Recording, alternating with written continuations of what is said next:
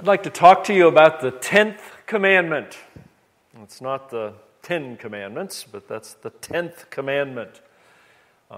In public speaking class, you learn about something called the primacy-recency effect. That's a big term, but that's the idea that if you're given a list of items to remember, you'll remember if you have a list of 10 things, you'd remember best the first thing and the last thing. That's just how it works. But I don't know if this commandment ends up at the end of the list because it's supposed to be more memorable or not. I can't say that would be a reason, but it is memorable for that reason. And I wouldn't want you to think at all that it came 10th in the list because it was kind of decreasing importance in the 10 commandments. And so we'll tag this one on at the end because it's not so serious. It's just as important. Now, don't worry, no quiz follows if you're if you didn't see our slick advertising for the sermon and don't realize what this is. There's no quiz on the 10 commandments. The 10th commandment is easy, and I'll read it to you. You shall not covet your neighbor's house. You shall not covet your neighbor's wife, or his male servant, or his female servant, or his ox, or his donkey, or anything that belongs to your neighbor. And like all the 10 commandments, it shows up in a list in Exodus chapter 20 and Deuteronomy chapter 5. This word coveting, when you think about modern English usage, we don't really, unless you're around pious people, you won't hear the word covet so much anymore.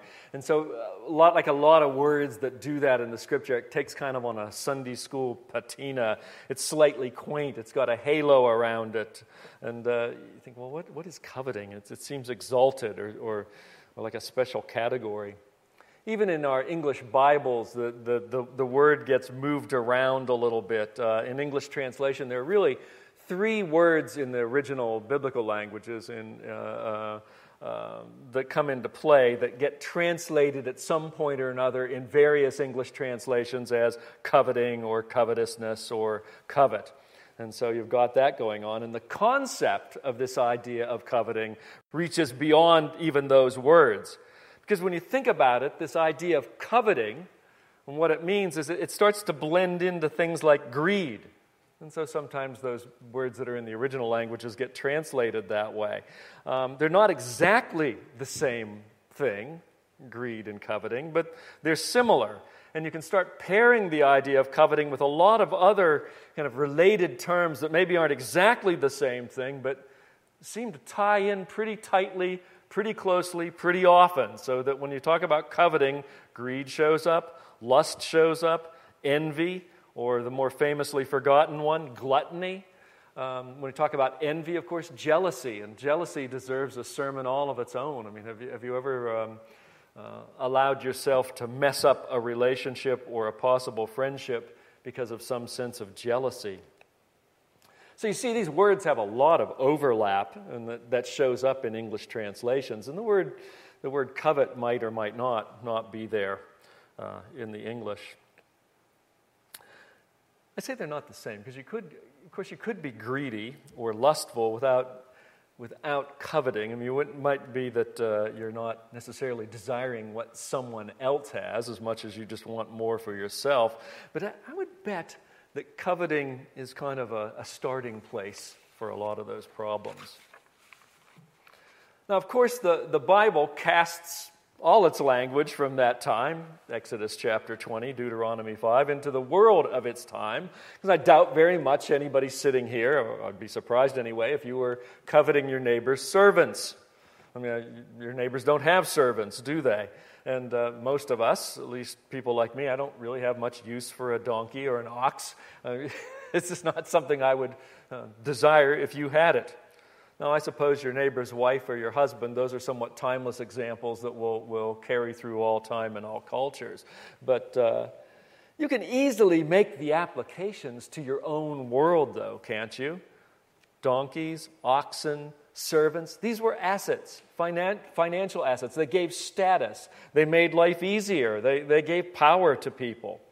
And so the commandment really can just work for us because it sums it all up in the last phrase. You won't covet anything that belongs to your neighbor. So what is coveting? I've mentioned some words that are similar, and I said they're not exactly the same, but similar. What is coveting, covetousness, those kinds of terms? Now, a very famous theologian from the 19th century, his name was Charles Hodge, put it in a quotation I'm about to read to you. It's pretty thick and heavy, but it's a really good summary of coveting, and so don't tune out over some of the 19th century language. I'll camp out on it for a minute or two, and so we can all grasp what he's saying. He says it well. So here comes Hodge. Thou shalt not inordinately desire what thou hast not, and especially what belongs to thy neighbor. It includes the positive command to be contented with the allotments of providence, and the negative injunction not to repine or complain on account of the dealing of God with us, or to envy the lot or possession of others. Now, as I've often said, they just don't write them like that anymore. That was a Bible commentary. Probably lots of, everyday Christians who, were interested could read. I said that coveting is related to greed and also lust. And the connection might be, as Hodge describes it, inordinate desire. An inordinate desire. Inordinate means what? Out of order, unrestrained, too big, inappropriate, not right for the occasion or the person. And Hodge uses what was to even him must have been quaint language, the famous old thou shalt not kind of approach to things. But I think he's quick to say it's not just don't do this because I said so. That's not how the commandments work, is it? The commandment carries with this idea of not complaining about what God's provision for us is, for me, as well as not envying whatever he provided for you or what he provides for others. So you've got these overlapping terms in front of us. Coveting, that's tie-in, greed, lust, envy, jealousy, gluttony. And you see that with the way Hodge explains it, it is a discontent with God personally. You're ultimately saying in coveting, God is not taking care of me. He is in some way unjust in his provision. So you see that coveting in that 10th commandment covers a lot of kind of dark territory down in the human psyche, doesn't it? There's something complex going on there. Now, before I keep elaborating on that, there's obviously a difference between coveting on the one hand and admiring, emulating, striving for a better life, for example, attempting to do the same thing another person did that you've taken on as a model. It's okay to imitate, at least to some degree, someone you think would be a great example. Well, how could it be otherwise? I mean, from childhood on, we all seek to emulate our heroes, don't we? We're not talking about that. That can be healthy. There's a difference between coveting and trying to improve your situation. So, once again, coveting is not to sit back passively and stoically and accept your lot in life and just sit there like, oh, I guess that's just my miserable lot in life. I'm not going to do anything. The opposite of coveting isn't that kind of passivity or inactivity. The opposite of coveting is to trust God to help you find your way to your place. The Bible never tells you to wallow in degenerate situations. Not to anybody, ever. You don't have to settle for anything that's demeaning or destructive or dangerous in your life. So if you're sick, of course you want to get better and you'll try. If you're poor, of course you want to free yourself from poverty. If you're being exploited, of course you want to stand up to it. But that's not coveting. That's something else. Coveting is an inordinate desire, the one that's out of order, inappropriate, and it's so deep in us. I've used the term greed as a companion term, companion concept. But think about greed. I mean, we instantly go to money, don't we? But you can be greedy for all sorts of things. Money's just one of the things on the list. And what is greed? An intense, selfish desire. It wants more than what is necessary, more than what is reasonable, more than what is healthy. and more than what is even just, because greed has that element that says, I'll get it, even if it's at your expense. Greed wants a bigger share than it'll take from you. So think about the things you can be greedy for. Money's one of them, of course, but how about fame? How about power? How about sex? How about food or property? You can be greedy for security. You can be greedy to have certain kinds of experiences and thrills. You can be greedy to have comfort, to demand ease, or even fun for yourself. You can be greedy about all sorts of things. And so often that greed is launching with a kind of coveting. I see it somewhere else, and I want that because you've got it.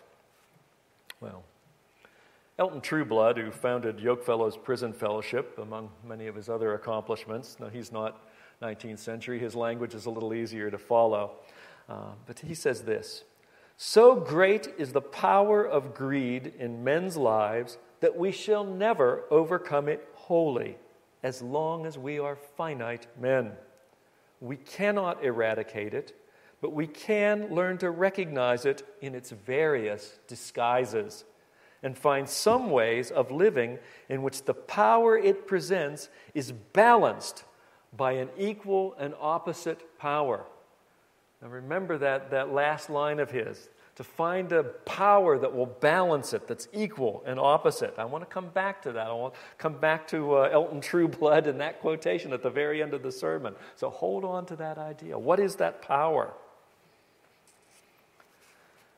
Well, think again about the problems of coveting. Why did it make the top 10? When you think about that, there's a listing the evil that we all do and that's inside of us. Why did coveting show up in the top 10?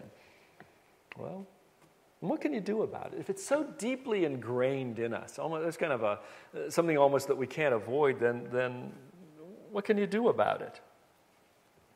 But it is evil, and it must be rooted out. Jesus was talking about food laws in the Jewish faith when he said the following, but his commands show what he thinks of coveting, just because of the list that he puts it in. This is from Mark chapter 7. "From within, out of the heart of men, proceed the evil thoughts, fornications, thefts, murders, adulteries, deeds of coveting, and wickedness, as well as deceit, sensuality, envy, slander, pride, and foolishness. All these evil things proceed from within and defile the man." Listen, there's a little bit of a digression here, but our view of what constitutes serious sin is warped in the modern church. It is very selective, and you might say that our view of sin has itself become sinful. We get it. Theft, murder, adultery, those are the juicy sins, right? Those are the ones you have to worry about. But when does coveting ever get put on the list? Or foolishness? But it's in the same list, isn't it? Of those things which defile us. What does it mean to be defiled? It means to be pulled away from the presence of God in a sense that poisons and contaminates the relationship, that cannot endure and will not last into eternity. It's got to go. If you want an eternity with Christ, it's got to be eliminated. Colossians chapter 3, verse 5. "Therefore consider the members of your earthly body as dead to immorality, impurity, passion, evil desire, and greed, which amounts to idolatry." Now, it's interesting. You didn't hear the word coveting in there, did you? But you did see the terms evil desire and greed.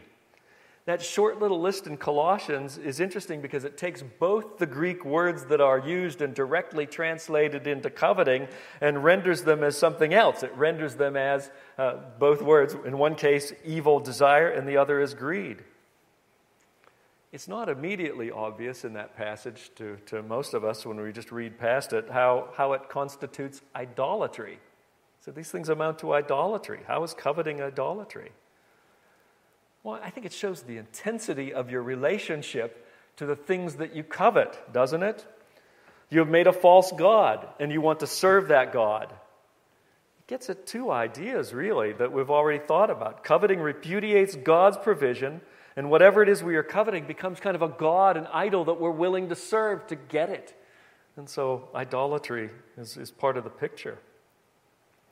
Another interesting passage that puts coveting in perspective comes from Paul in the book of Romans, chapter 7. Paul's using here coveting to make a critical point about the Jewish law, the law of Moses, you might say. But when you think about it, it's true of all laws, all moral law everywhere in the universe, whether Christian, Jewish, or pagan.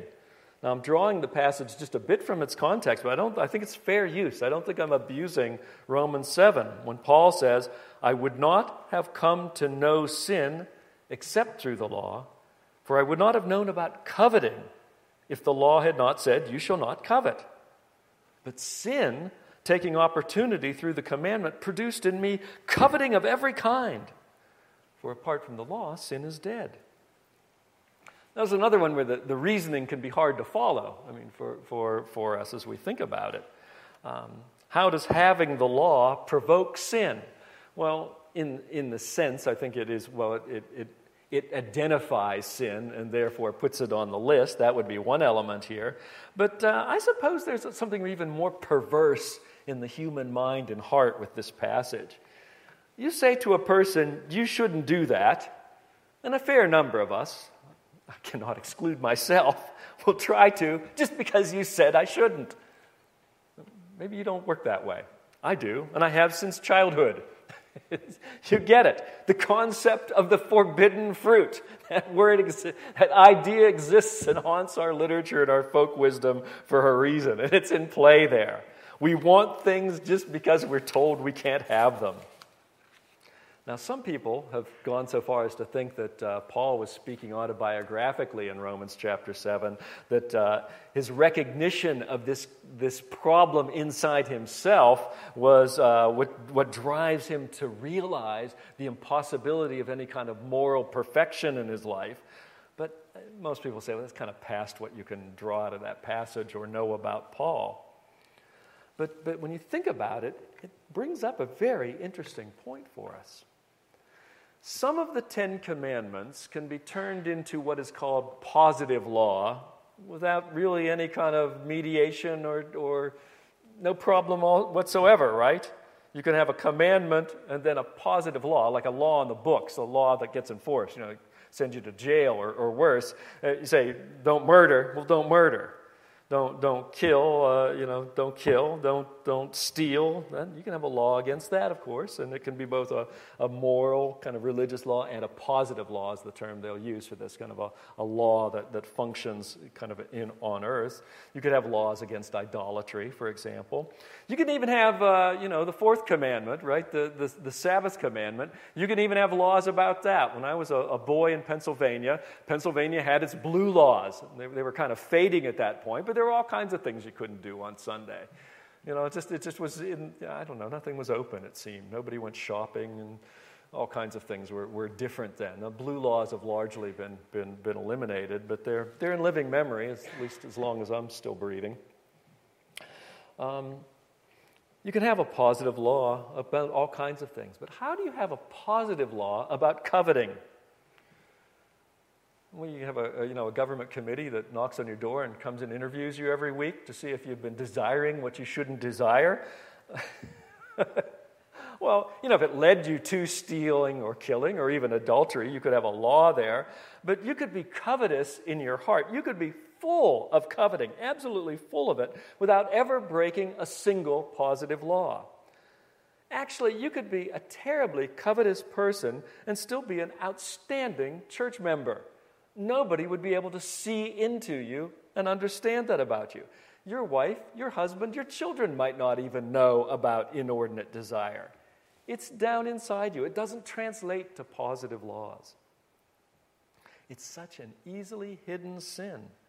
And it gets its power from that and from another thing, which is the great teenage moral justification of all time. You know it. Everyone's doing it. Count on it. The person sitting on your left or right has some coveting in them. It's just in us. Well, So how do you keep each other in line even with this? I don't know. No, I don't ever remember a Christian brother or sister walking up to me and saying, "How you doing on that coveting issue of yours?" It's never happened to me. I don't suppose it's happened to you either. Social disapproval won't work. Well, consider this. Coveting is a predisposition to many sins, to adultery, to theft, even to murder. It can exhibit itself in greed, and if you feel that those are all kind of highfalutin sins that you don't commit very often, consider that coveting leads you to self-centeredness, and I think you'll find that you are not innocent. James chapter 4 says, "What is the source of quarrels and conflicts among you? Is not the source your pleasures that wage war in your members? You lust and you do not have, so you commit adultery. So you commit murder. You are envious and cannot obtain, so you fight and quarrel. You do not have because you do not ask. You ask and do not receive because you ask with wrong motives, so that you may spend it on your pleasures." So, one problem is where coveting leads you. It leads you out into really dark territory. But the other problem is the one that Hodge identified. It is a great battlefield for our faith in God, where faith becomes personal, not just going to church and marching through the spiritual life, but believing that God is there and taking care of me. Coveting is a repudiation of your belief that God cares for you, that provides for you. This isn't easy. No one would suggest it is. This is part of working out your faith in fear and trembling. There's no question. Some of us have hard lives. Some of us face poverty, disease. Some people have had to live through abuse of one sort or another. Some of us are going to die what, by earthly standards, can only be understood as an untimely death, an unfortunate time or way to go. So it's easy if you're in those situations of pain, of brokenness, to look at someone else's life and covet it. Isn't it?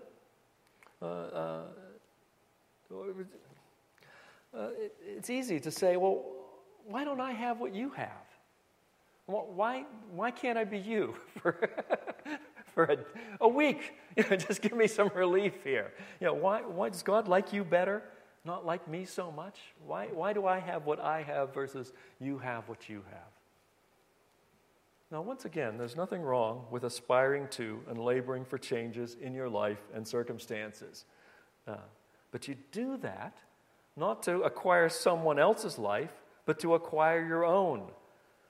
To become what God wants you to become, not to make you into someone else in their image, you say. Coveting is a repudiation of the life that God has given you to lead and work through.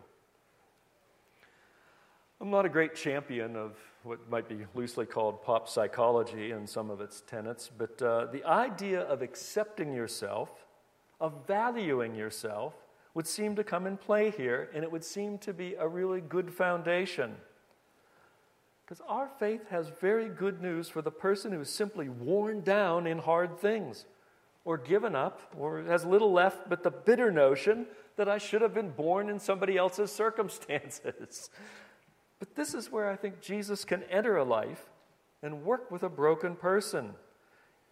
It shows us that there's something far greater, Jesus can show us this, far greater than giving up and simply wishing you were someone else. Because our God wants you to be you, and wants you to be you in Him. And your life, whatever it is, can be full of God's glory and beauty, and your life is eternally significant, and your life can be open to God's power to find peace and fulfillment, even in a life that's a shambles, that's been broken down. This puts a lie to it. The other man's grass is not greener. It's not. Remember that guy Elton Trueblood? By the way, that's a wonderful name, isn't it? I quoted him earlier. I said it would come back to him. He said that the greed is so deeply ingrained in the human mind and heart that you can't really overcome it unless you find a power that is equal and opposite and ready to do battle to it. What is the power that will push back against coveting in our life? Well, this is True Blood's answer. The power of greed is so great that it cannot be handled in the end except by a still greater power, the redemptive power of Almighty God. God can do it. God's love is what can transform us. And you have to allow Him to do it. When a person gives their life to Christ, to be born again, that life will change. And something new will come out of it. And you know this experience as well as I do if you're a Christian. Look, I am very far from perfection. I haven't arrived. Don't look here for evidence of tremendous sainthood. But I know something new is in me, working to express itself, and it has declared war on coveting. It has said it must go. Well, for your abrupt conclusion, I want to draw a passage actually from the Gospel of John, chapter 7, that doesn't mention coveting, but talks about the power of God in our life to change us. John, Gospel of 7. Jesus said, "If anyone is thirsty, let him come to me and drink. He who believes in me, as the Scripture said, from his innermost being will flow rivers of living water." That river will wash away our coveting, along with the pain and frustration that has caused us.